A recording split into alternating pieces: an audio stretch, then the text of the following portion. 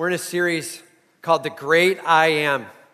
And we're a number of weeks in, and we're going through who does Christ say he is.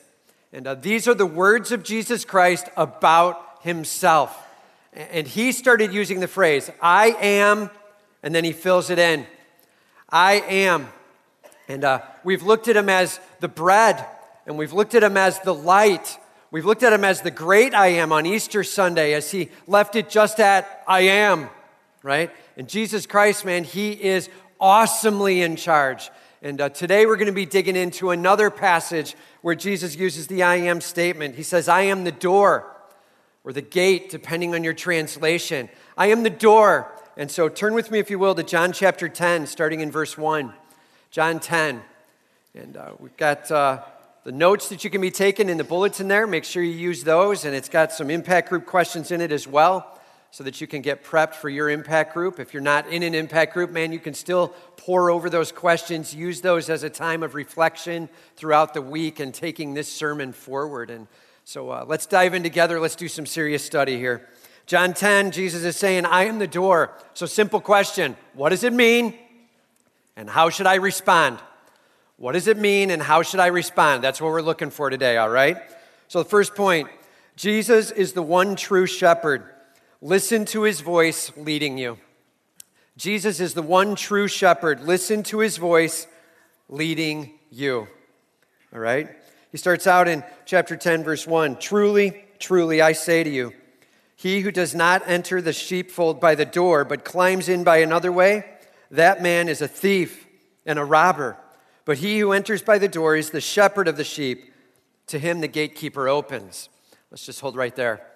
So we'll back up. Jesus starts out, truly, truly. And we talked about this. When we hear that twice over, he's saying, listen up, right? Truly, truly, like listen up. I've got some good info for you, and you're going to want to hear this. Truly, truly, listen up. I say to you, he who does not enter the sheepfold by the door, but climbs in another way, that man is a thief and a robber. Okay, he's speaking to the nation of Israel. They're used to this metaphor. They understand this analogy. He's talking to a bunch of people who understand what it is to farm and what it is to have sheep. And it is what it is to shepherd. And so when he says to them, it's like somebody going in the door of the sheepfold. They were like, oh, so true, right? And we're like, give me a dictionary. What's a sheepfold? And so I thought we'd at least throw a picture up. Let's throw a photo up. Here's a sheepfold. That's what a sheepfold looks like, all right? So what is it? They would go and they would grab a bunch of rocks, and they would build up walls around. They would leave one spot that was open where the sheep could go in and out. And they would build these both in the city where they would take care of them at night if they came back towards the edge of town. Multiple shepherds would let their sheep stay in the sheepfold there. They would actually have a gatekeeper over that one. So it was a lot larger, and they would pay somebody to protect the front of that. When you were outside, out in the wilderness or out kind of wandering and getting some grass and water for the sheep, they would build those out in the that area, and they could stay overnight out there. Then they would just build it like that, where there was the stone and a single door and a little bit smaller. So this was made to provide some protection. It was to keep the sheep together so they wouldn't just wander away. And the shepherd could kind of keep tabs on them, take care of them, and be able to protect anything from going out or anything from going in. This is a sheepfold. Basically, we would probably call it a pen today, right? And that's kind of what it was like. He says, truly I say to you, he who does not enter the pen, the sheepfold by the door, but climbs in another way, that man is a thief and a robber. Notice there is really one legit way into that thing. It is through the door. And if you're climbing over the wall, you don't belong, right? That's what he's saying.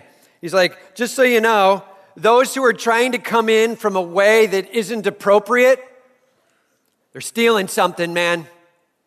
Something doesn't belong to them, and they're trying to take it, and it isn't appropriate. In fact, they say here, the ones who climb over another way, well, they're thieves and robbers. Those two words are very similar for us in our language, but for them, thief, it meant kind of conniving, lying, twisting, using words to deceive in order to get in. A thief used the words often to deceive. The robbers, well, those were the guys who hung out like out on the wilderness roads, and they were like in bands of gang, and they would attack you and take your stuff while you passed in that way. And he's like, you were either the conniving, lying, cheating, urban kind of guy, or you were the guy who was out there, who would beat you up as you walked down the road kind of guy, but either way, you didn't belong. That's what he's saying, okay? And so you're going into the sheepfold over the top, over the fence. Everybody just say, doesn't belong. Man, forced entry is not the plan.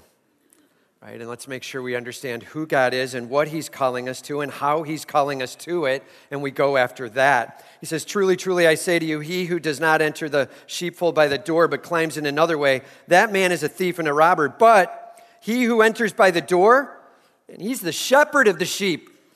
The shepherd of the sheep, he belongs there. He knows the door. He knows what's going on. He knows the sheep. And in fact, it even says next that he knows the gatekeeper. To him, the gatekeeper opens. So this is a little bit more of that sheepfold that's set up a little closer to town, where multiple herds of sheep are kept there and gatekeepers are hired. And he walks up to the gatekeeper in the morning and he's like, hey, how's it going? And the guy's like, good to see you, man. Go ahead. Right? He's that guy. And then somebody else walks up and they're like, hey, how's it going? And he goes, fine. What do you need? Right? And the guy's like, well, I was just wondering if I could get past. No. I have 3 shepherds that belong in here, and you aren't one of them. Right? That's what's going on. And the gatekeeper kind of allowing somebody through that belongs and not allowing somebody through that does not belong. And he's like, yeah, the gatekeeper knows me. I am the shepherd, right? He's saying, be careful. The shepherd is going to be the one recognized and the others aren't. And as he talks through this shepherding, we're getting a strong understanding of who Jesus Christ says he is. Now, he doesn't specifically say right here, I am the shepherd. In fact, he'll say that in verse 11, and we're going to deal with that next week. But he is talking about himself as the shepherd here, and that's the illusion at this point. He who enters the door is the shepherd. Everybody say, that's Jesus. That's Jesus, the shepherd of the sheep. To him, the gatekeeper opens, and most likely the gatekeeper there would be representing then God the Father, okay? God the Father is probably represented there. And the sheep hear his voice, and he calls his own sheep by name and leads them out. The sheep hear his voice, and literally a ton of shepherding is done vocally, talking to the sheep, where they get used to your voice, they get used to your tone, they get used to the sound. They even know that you know their name and you call them out. He named the sheep, okay?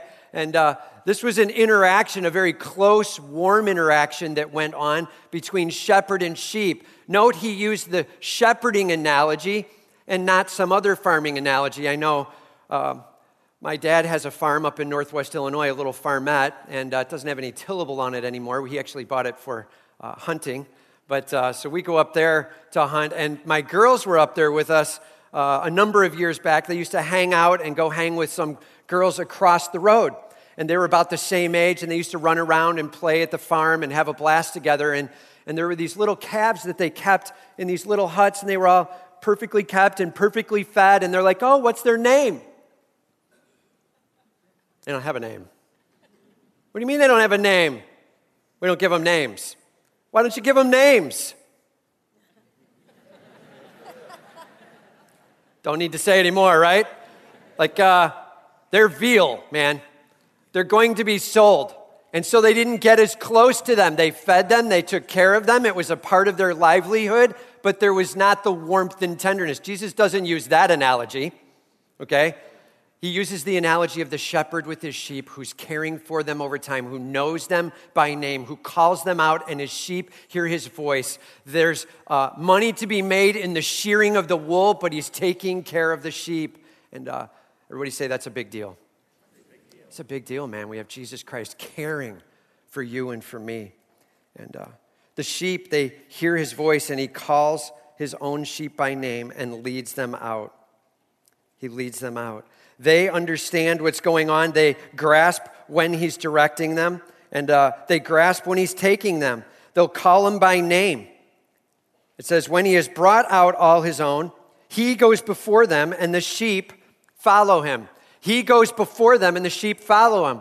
Okay? So the true shepherd is not in back with a whip, right? Come on, move it, right? That's a cowboy, right? And he's not talking about the cowboy analogy either here, right? He's not like, and then the shepherd gets behind them and drives them with a whip to where he wants. That's not what it says, right? It says he gets out in front of them and he leads them by example, going to the geographic location he wants, in the speed he wants, the way he wants. That is a shepherd. Out in front, leading the way, modeling by example, taking them at the pace you see fit, shepherding. Okay? And man, how much we can learn from that analogy in our own homes. When we're called to shepherd our homes. And hey, dads, husbands, are you shepherding or are you a cowboy? Are you running around driving the home? Get over there! Right? Or are you getting out up front and saying, right here, here's where we're going to be. Let's do this together. There's a shepherding, a partnership as you go out ahead and lead the way.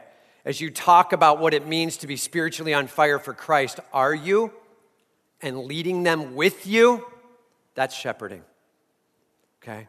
Christ is like, the analogy here, he's the shepherd. And he's like, just so you know, follow me.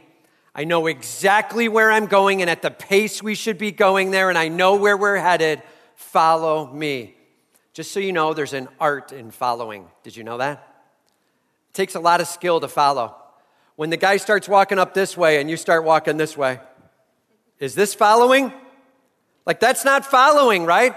And how often are we like, this is our prayer life. We're like, I'm so going over here. Jesus, please come over here with me. Who's following who, man? Right? Our prayer is, Lord, may I follow you. Not, Lord, will you follow me? He's out in front leading. Are you letting him lead? That's the challenge here. He's like, just so you know, the true shepherd, he gets out in front and he leads. And the sheep, they follow him. They know his voice.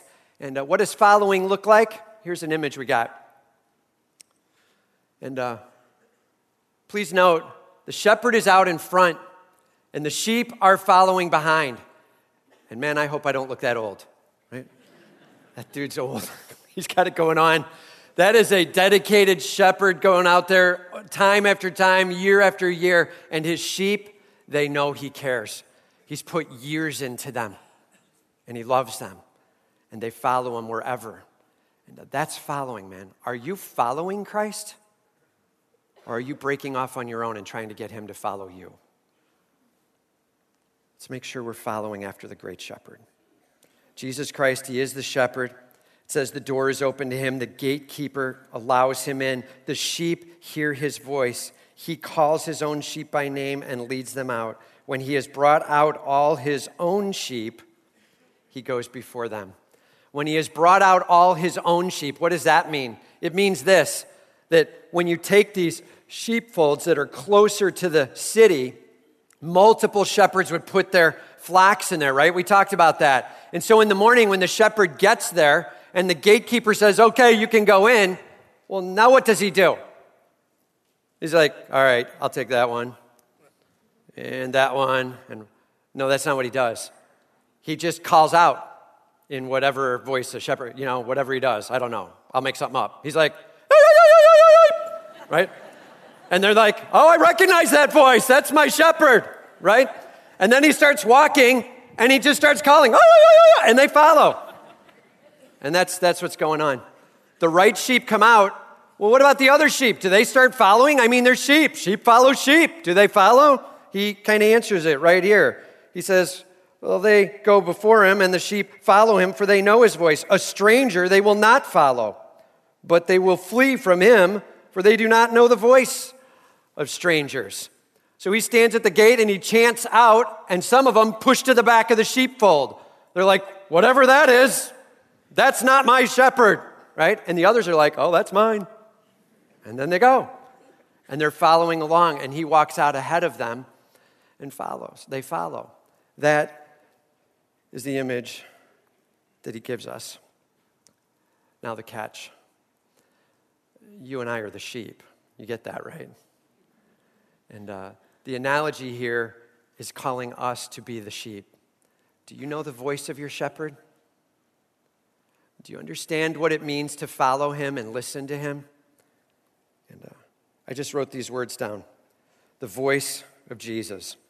Here's a few elements to the voice of Jesus. And we may not be able to hear the audible voice of Jesus, but I'm telling you in content, you can tell the voice of Jesus. And number one, he will celebrate rightness. Man, whatever he's calling you to is going to celebrate what is good. And that's going to be a huge content piece to the voice of Jesus Christ and listening to know you're hearing your Savior. And he celebrates what is right. Number two, he does point out sin. He does. Man, the world loves to celebrate selfishness, and the world is on this game plan. Dude, do not tell someone they're wrong, right? But is that what Scripture says? It does talk about gently coming alongside, absolutely with gentleness, but coming alongside and challenging. And where sin is not being responded to and understood and given up, it even talks about admonishing. And there's a level that kicks up, and we've seen Christ get pretty firm with some sin. The voice of Jesus Christ gets very real with sin. Very real with sin. Man, if the voice you're hearing says, don't worry about it, do whatever, you are not hearing the voice of Jesus Christ. That's the voice of this world, all right? Number three, Jesus tenderly calls for change. He tenderly calls for change. He does. He's like, man, we're going to do something here. And we're going to make much of God, but we are going to see a change in your heart. And I don't like change. Okay, well, I don't have an answer for that. Just start liking it. Like, I don't know what to tell you. That's a bad plan, man. Don't go there. And like, God's got a plan for change, and you're gripping onto something that you shouldn't grip onto, and it's time to let go of it. And yes, he wants to make a change in your soul, and there's some things that are time to let go of. You may even know what it is. And don't cling to it, man. Let go of it. Your God, he calls you to change. Make sure you can recognize the voice of Jesus. By the way, I'll just say this. I put the word tenderly on that. He tenderly calls us to change. Why? Because there are those who try to call for change. There are those who try to point out sin, but they do it with an absolute bashing along the way, a crushing. And note that Jesus does get pretty firm with those who won't get real with their sin. But for those who are like, Lord, what needs to change in me? There is a tenderness and a gentleness and a carefulness in taking care of them. All right? And those who are a sheep, he cares for gently. And he celebrates the good. He points out the sin. He tenderly calls for change. Number four, he brings hope. The voice of Jesus Christ will bring hope. If the voice you are hearing constantly demoralizes, constantly tears down, constantly says tomorrow doesn't have it, it's looking bad, man, it's looking bad, and I'm just telling you, you're missing the voice of Jesus Christ. Somebody else is whispering into your ear. And make sure you get to know the voice of Jesus. He does bring high hope. And last, he will always lift up God in his glory, not man in his. Always God in his glory. This is just a few elements of the voice of Jesus Christ. Are you listening to the voice of your shepherd, or are you beginning to let the world that should be stranger start to become a voice you're used to? Who are you responding to? Man, be careful. Make sure you're hearing the right voice and responding to the right shepherd. May Jesus Christ be able to lead you out in front of you. And don't go running off and demand he come follow you. You follow him. May Christ get all the glory. All right. So, there's a guy walking along in a city with a friend. Cars are honking. you're hearing the engines roar as people are taking off from stoplights, the heavy engine of the trucks, and, as they're backing down again, and you're hearing the brakes release as they get to a stop, and you're hearing the tsh, and the noise all over the place of it, and the people talking, and the feet shuffling, and they're walking along talking, and he says to his friend, "Oh, I love that. I love hearing the sound of a cricket." And the guy's like, "Nuh-uh. You don't hear the cricket in this. Listen to all this noise." And he's like, "Yeah, I do, man." The guy was a zoologist. He worked with crickets all the time. In fact, there was some things he was studying with them. They were super important to him. He got so attuned to hearing the sound of a cricket, he could hear it anywhere. And as they're standing there on this busy street corner, he's like, "You don't hear it. Right over here. It's got to be right up against the wall somewhere." And he's like, "Can't hear a thing." And he's like, "Yeah, that's sad." Pulls out a silver dollar, flips it in the air, and you hear ping, ting, ting, ting, ting, and like 6 people stop in their tracks, and they're all looking around. And then somebody picks it up, and they're like, "Is this somebody's?" And they're hoping the whole time, "I hope nobody claims this," right? And their ears so attuned to the sound of coin, but not attuned to that. Hey, question, what are your ears tuned to? What are you hearing? Who are you listening to? What are you looking for? And if you're in tune with, for example, something like, "Lord, make much of me," you're going to probably miss the voice of Jesus as he tries to make much of God. Be careful what you're in tune to. Listen well for the voice of Jesus. He is the true shepherd. He belongs. And we need to listen to him. And all right, that's point number 1. Point number 2, stop seeking your own way to heaven. Jesus is the door, the only way. Believe in him. Stop seeking your own way to heaven. Jesus is the door, the only way. Believe in him. Okay. So, Jesus again now says to them, "Truly, truly, I say to you, I am the door of the sheep. All who came before me are thieves and robbers, but the sheep did not listen to them." So Jesus again says to them, "Truly, truly," which means, listen up, right? "Truly, truly, listen up. I say to you, I am the door of the sheep." Okay, did Jesus just totally shift the metaphor? I thought he was the shepherd, and there was a gatekeeper over the door, and what's going on? And I'll just say this. Remember the picture that we saw of the sheepfold? That was one that was used maybe out in the more desolate areas, right? And they're by themselves. The shepherd would build up the rock and leave a little gap, a doorway, but he would then sit in the door himself and block it. He would protect from going in and out. He became essentially the door.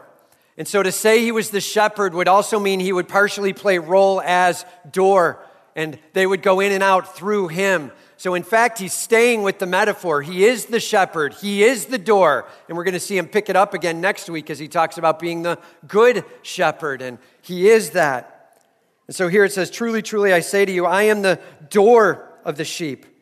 All who came before me are thieves and robbers, but the sheep did not listen to them." Okay, what is he talking about? And there's not a lot of detail to this. He doesn't give us a lot of information, but he does say, all that came before. How many? Okay, that's a big word, right? All that came before.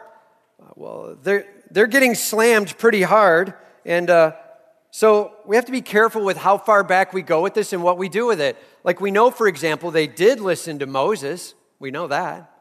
We know that they did listen to a number of the different prophets.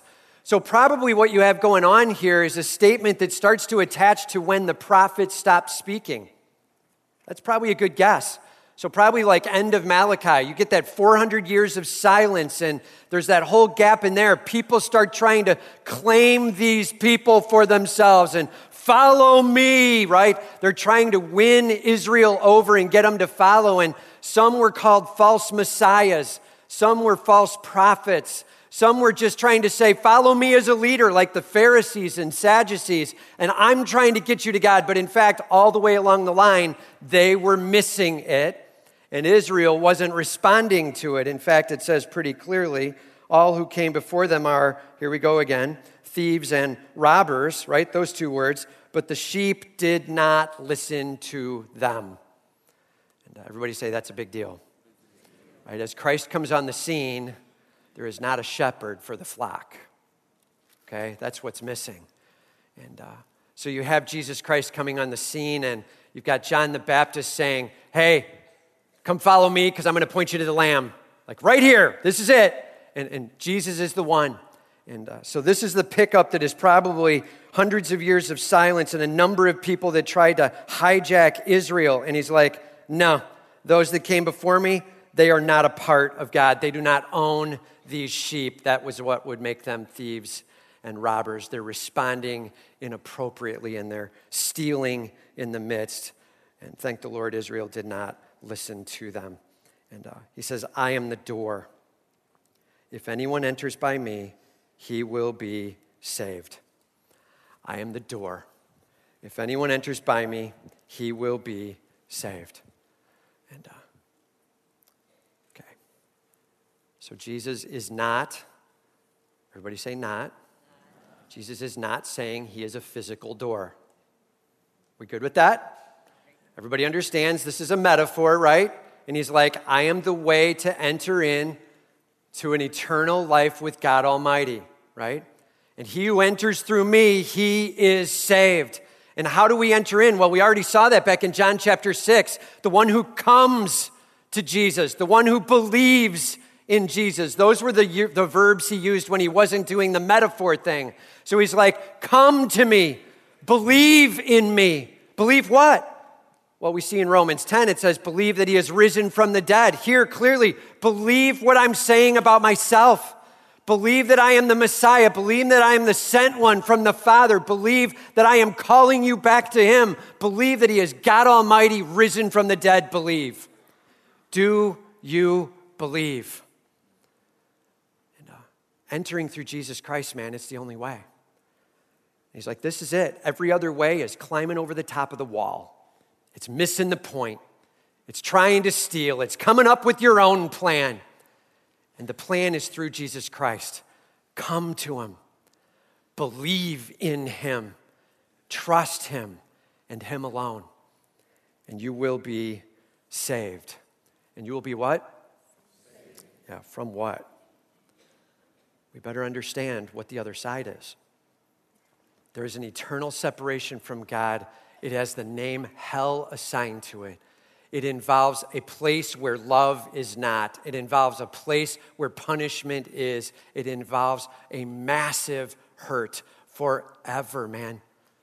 There are people loving to teach that hell is something short or maybe not even real, and boy, they better get back to chapter and verse on that. That's a problem. And saved is a necessity. And Lord, may you save me as I come to you and believe in you. It says, all who came before me are thieves and robbers, but the sheep did not listen to them. I am the door. If anyone enters by me, he will be saved and will go in and out and find pasture. And will go in and out and find pasture. Here's the deal. Jesus isn't just dealing with then and there, future, heaven. He is dealing with that, but he's also dealing with here and now. He's not just dealing with then and there, he's dealing with here and now. And he's like, they will be able to go in and go out. They will be able to have pasture. You know what that means? Some good-looking green grass. And many of you are like, I'm not sure I like green grass right now. I had to go fire up my lawnmower yesterday, and it took me 3 hours to get it running, and then I had to mow everything, and it doesn't even look good because some of it's growing and some of it's not, and right? We have this look towards grass that has nothing to do with anything except looks. That is not the view here, right?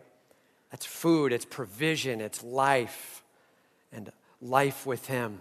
And he's like going in and going out, life with him, and being able to drink and being able to eat. By the way, just a little side note. Did you know that sheep are afraid of running water? Did you know that? Sheep are afraid of water that run kind of fast. They know they can't swim. However, they know that. Built into them, I guess. They know they can't swim. They know they have no intelligence whatsoever around it, so they want still waters. Have you heard that phrase before? To lie down by still waters. That's what the sheep need to reduce their fear while he provides water for them. He knows how to provide. Man, your God loves you, and he's caring for you, and he's taking you right where you need to be. Yes, in this life, and yes, in the one to come. And man, I don't know, it hurts pretty bad here. Yeah, this world is broken, and he is shepherding us in a broken world. And all of God's people said, amen. We will never forget that, right? Because the moment we forget that and we start saying, it should just go well for me, like I'm telling you, that battle plan is going to bring a lot of frustration. And our God will provide for us in the midst of this broken world. And he's going to bring what we, hear this now, what we need. Well, what defines what we need? What will grow us and shape us and help us to let go of sin and help us to make much of our God what we need. That's what he's going to be providing. And he will walk you in and out of green pastures and provide in that regard, that God will get all the glory. And we will be saved. We will go in and out and find pasture. The thief comes only to steal and kill and destroy. The thief comes to steal, take for himself, to kill, wipe it out, and destroy, obliterate, right? Remove completely. To steal, to kill, and destroy. I came that they may have life and they may have it abundantly.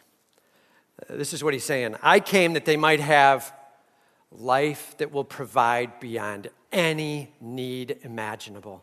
I came that they might be so satisfied in me. That's what he's talking about. I just wrote these words down for abundantly. Abundantly. It's eternal. It's satisfying. It's God-honoring. It's joyful. Man, when he starts talking about abundant life, it's eternal. It's satisfying. It's God-honoring, not self-honoring, and it is joyful. And abundant life in Jesus Christ. He is the door. Just so you know, the world is selling that there are other doors. False doors the world sells. Ready? Here we go. 6 false doors. Number 1, success. If I can just get my name up in lights, then I will be satisfied. Success. That's number 1. False doors to abundant life. What the world preaches brings abundant life, but what does not, okay? First, success. Number 2, wealth. Man, if I could just get my house paid off. If I could just get this car paid, if I could just get another car, a little bit better, if I could just have, wealth. Success, wealth, health. The world sells that one pretty big. Man, if I'm healthy, I have everything. Not really.